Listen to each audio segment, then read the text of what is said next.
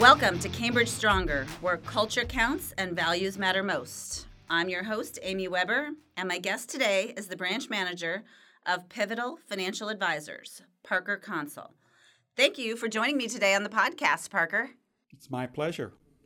You know, I know personally a lot of your story because you and I have known each other for a long time, but our audience deserves to hear the story of your inspiring journey directly from you. So let's just start with you giving us a glimpse into how you got started in the profession and what you did to get where you are today.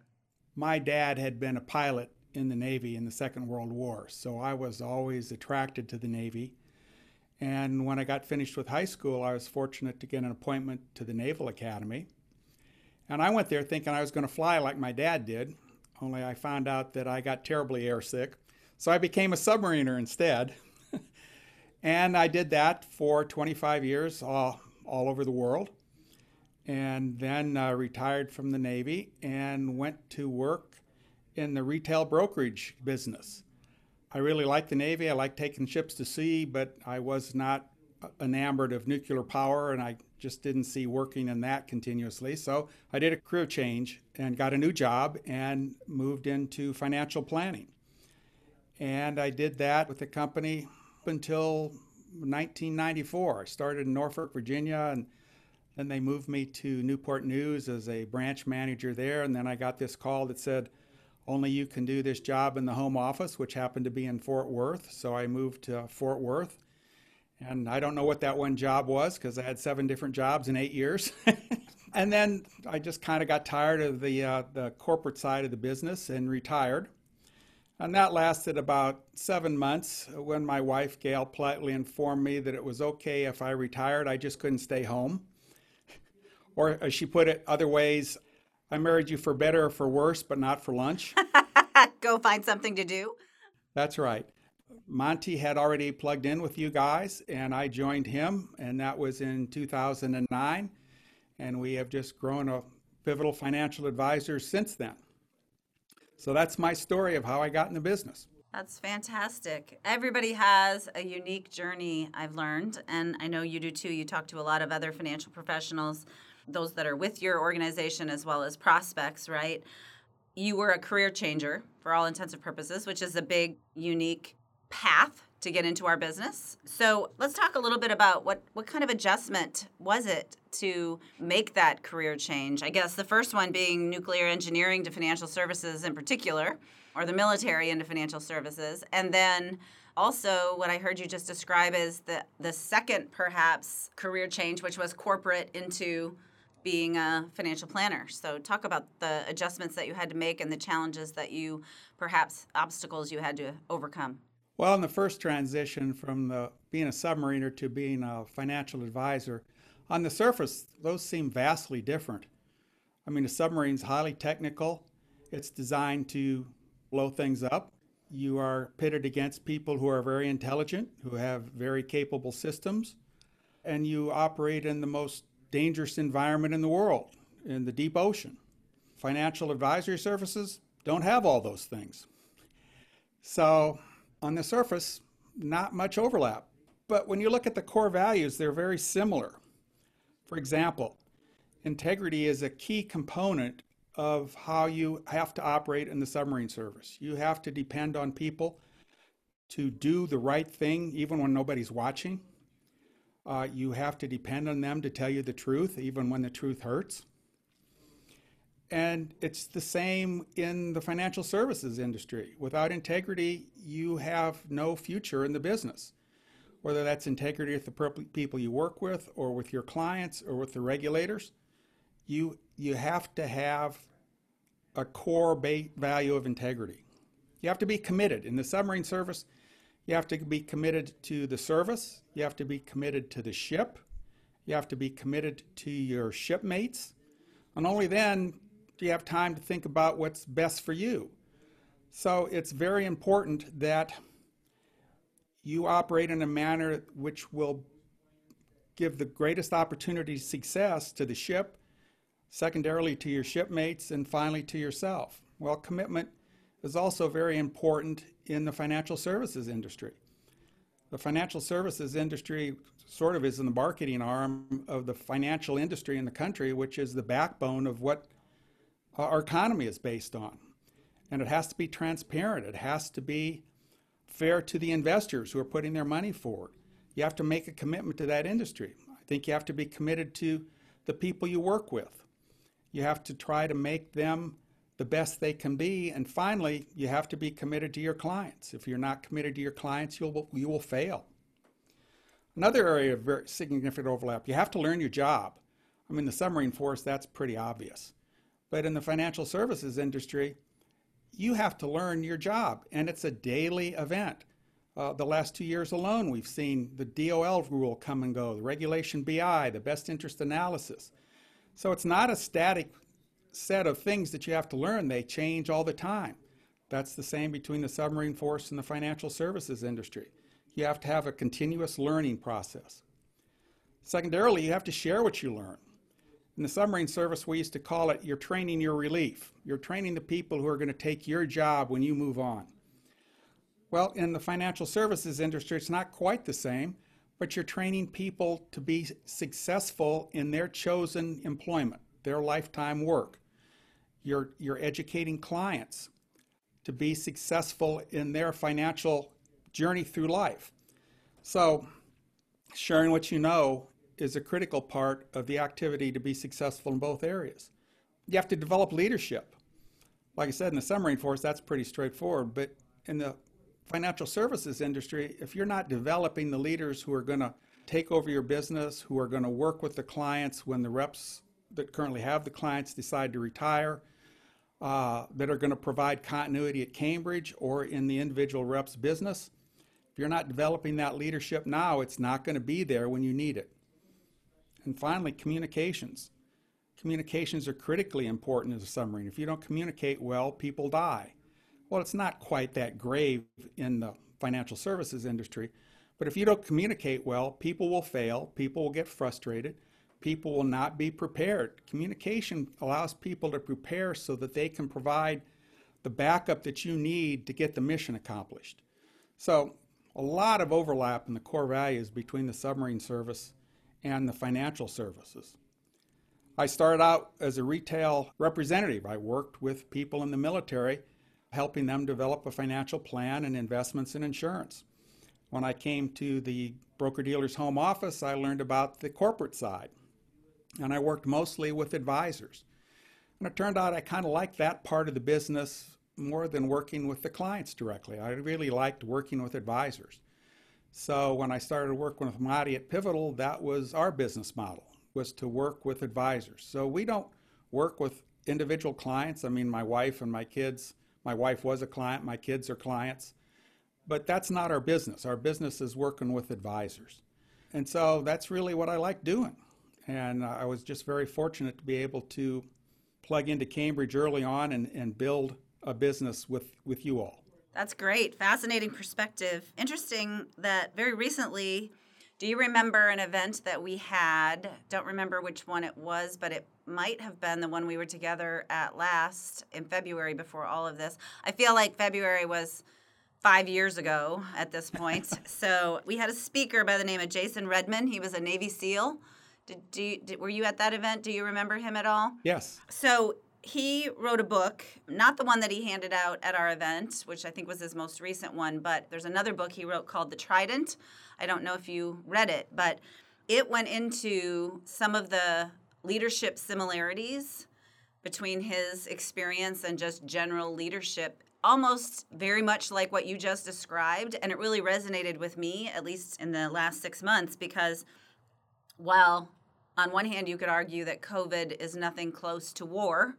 It is a war in some ways. It has felt like, the country and every company has had to kind of leverage things that we've learned from a leadership perspective to lead our employees and our financial professionals through the challenges that COVID has presented. And I really found a lot of inspiration from that book and how he described the difference between leading and being a Navy SEAL versus leadership in the real world. And you just hit the nail on the head as well. So You're definitely singing a tune that I've come to appreciate greatly over the last 5 months.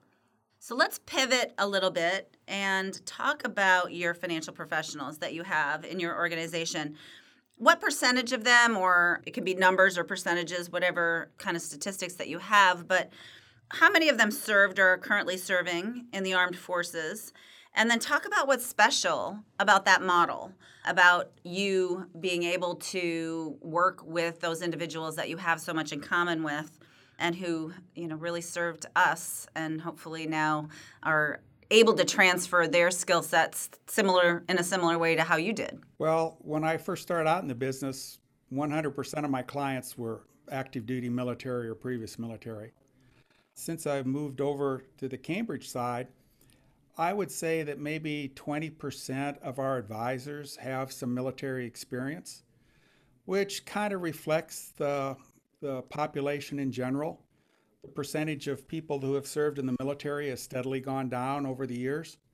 The all-volunteer force, a great tool, but it kind of reduces the exposure of a broad section of the American public to military service. And so they don't become veterans. The people that do come to us as veterans probably have that same ethic of integrity, commitment, know your job, work hard, do what the boss says, develop leadership. So it's a very homogeneous group, if you will, based on core values. But interestingly, they all come to their job in a different way. They all have different business models. They all have different strengths that they bring to their business. They're all independent business owners. They all do business under their own name. And so what's nice about Cambridge is the flexibility to support all those different business models and not put constraints on the business model that the representative feels most comfortable with working on in his business model. So you're talking there about our core value, our collective core value of flexibility. Setting that aside for a second, is there an ideal definition of a financial professional that you and your organization are looking for? There is, and it's somewhat broad. Probably the first criteria is we want an individual who wants to work for themselves, to be their own boss, to build their business the way they want to build it. We try to keep them between the guardrails from a compliance standpoint. We help them learn, like I mentioned before, it's so critical in this business. But how they interact with clients, how they present themselves, they need to have the drive to do that. It's not sufficient to want to do that. You have to want to do the work to be able to do that. So we want people who have the internal motivation to be their own boss and run a successful business. That's criteria one. Criteria two is we want somebody that has some experience in the business. We are not looking for somebody who we need to teach what an A share is and what a C share is and the difference between a commission account and a managed money account. We don't get that basic. We would like somebody that's got some years in the business and understands the basic core structure and foundations of the business. And this is really somewhat optional, but we would prefer somebody who believes in the financial planning process. Not necessarily that creates written financial plans, though that would certainly suffice, but somebody who goes through the planning process, sort of the 6 steps that the CFP uses. Meet with the client, see if there's a fit, gather the information, develop a plan, present the plan, follow up on the plan. That process. We would want somebody that wants to do that. We would prefer that to somebody who's just a product seller. Knowing that your ideal financial professional is somewhat seasoned, do you find, even with that you have to provide some business coaching, practice management to some of them along the way? Absolutely. And it depends on what the background of the person is. Some people have been running their own business just through another broker-dealer, and that broker-dealer got in their last nerve. So Cambridge is a very welcoming place, and they can continue to do their business, and they don't need a lot of business development. Conversely, if you bring somebody in that's experience was in a bank broker-dealer or an insurance company broker-dealer, they probably were wrapped in a cocoon that didn't have them to have to do much business development. And so we work with them extensively to work on client acquisition, client onboarding processes, how you go through the process as an independent business owner when you don't have all those things provided to you through the broker-dealer that you were with. Have you changed any of your approach in the last 8 months? Interestingly enough, our approach earlier, because most of our reps are not in the same building we are, our approaches had been virtual from the beginning. We did most of our recruiting and onboarding on the telephone or some go-to-meeting meetings. So the last 8 months really hasn't changed that very much. We continue to recruit and onboard and transition reps virtually. That's great. I think you are unique in that way because not everyone was equipped right at I don't know what the actual day was that I feel like everything kind of fell into a different world, but sometime in March, right? Depending on which state you were in and those kinds of things. And not everybody was equipped to do that. So you were probably ahead of the game for sure, because a lot of advisors, financial professionals, and organizations had to actually take a step back and think about how to put those processes in place. And it sounds like you were able to put the pedal to the metal and keep on trucking. Yeah, we were very fortunate that we had developed that whole process from the very get-go, because most of our reps aren't even near us. They're not even the Dallas-Fort Worth area. We have reps in 30 plus states, so it had to be virtual from the beginning. It's a great point that if financial professionals who serve clients or organizations such as yours who serve financial professionals, either one, the more they leverage technology to do things virtually, the wider their market can get. And you guys have been really successful in that. I believe that's true, and I also think going forward, the need to leverage technology will increase, even for reps with their existing client base, because they will have gotten used to doing so many more things virtually that they'll want to do more of their financial planning activities virtually. So I think it's important that reps get familiar with GoToMeeting or Zoom or some other virtual meeting tool, because I think more and more of their clients are going to want to interact that way now that they've begun interacting that way in so many other areas. I think you're right. I couldn't agree more. So I'm going to change directions one more time here and ask you to talk to us about your hobbies, what you do when you're not working, what's the most important thing in your life. I'm pretty sure there's 3 adorable grandchildren that are on that list, right? But tell us a little bit more about Parker the person.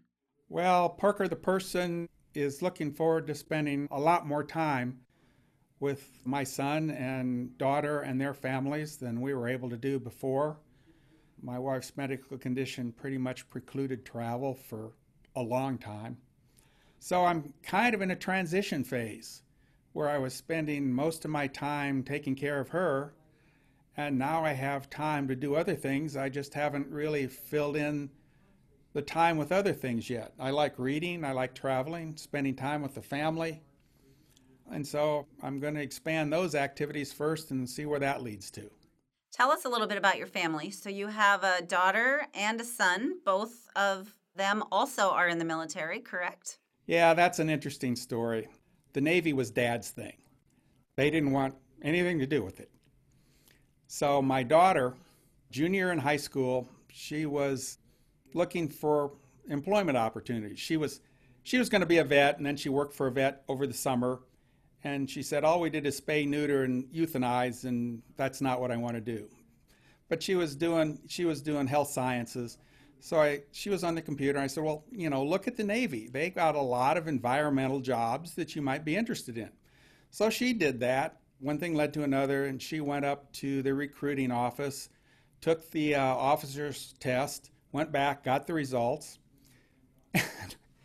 The recruiter says, well, you can do this, you can do this, you can do this. About the only thing you can't do is fly.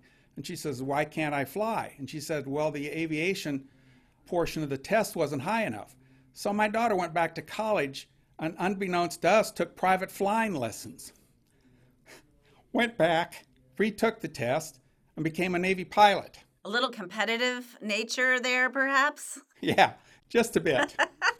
The apple doesn't fall far from the tree.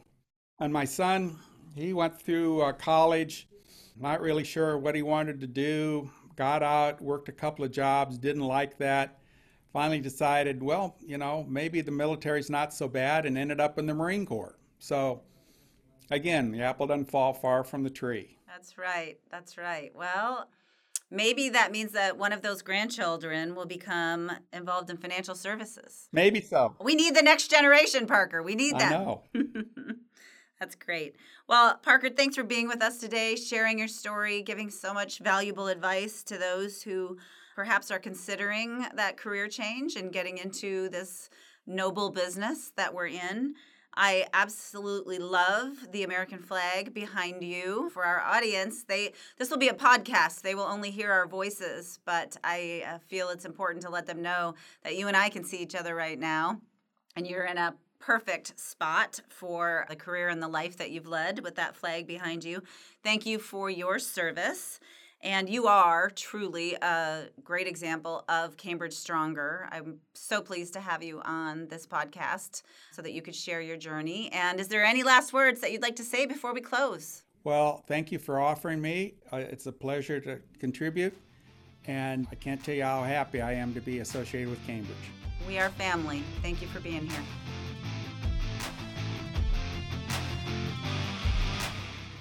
Thank you for tuning in to Cambridge Stronger. I invite you to listen to my podcast episodes where I have candid conversations with genuine, inspirational financial professionals and leaders within this fiercely independent financial services industry. The best of the best, the strongest of the strongest. You can listen to my podcast on Apple Podcasts, Google Podcasts, Spotify, Stitcher, Pandora, iHeartRadio, and the Podbean app. If you like what you've heard, please give us a review and head on over to our blog for more content at CambridgeStronger.com. That's CambridgeStronger.com.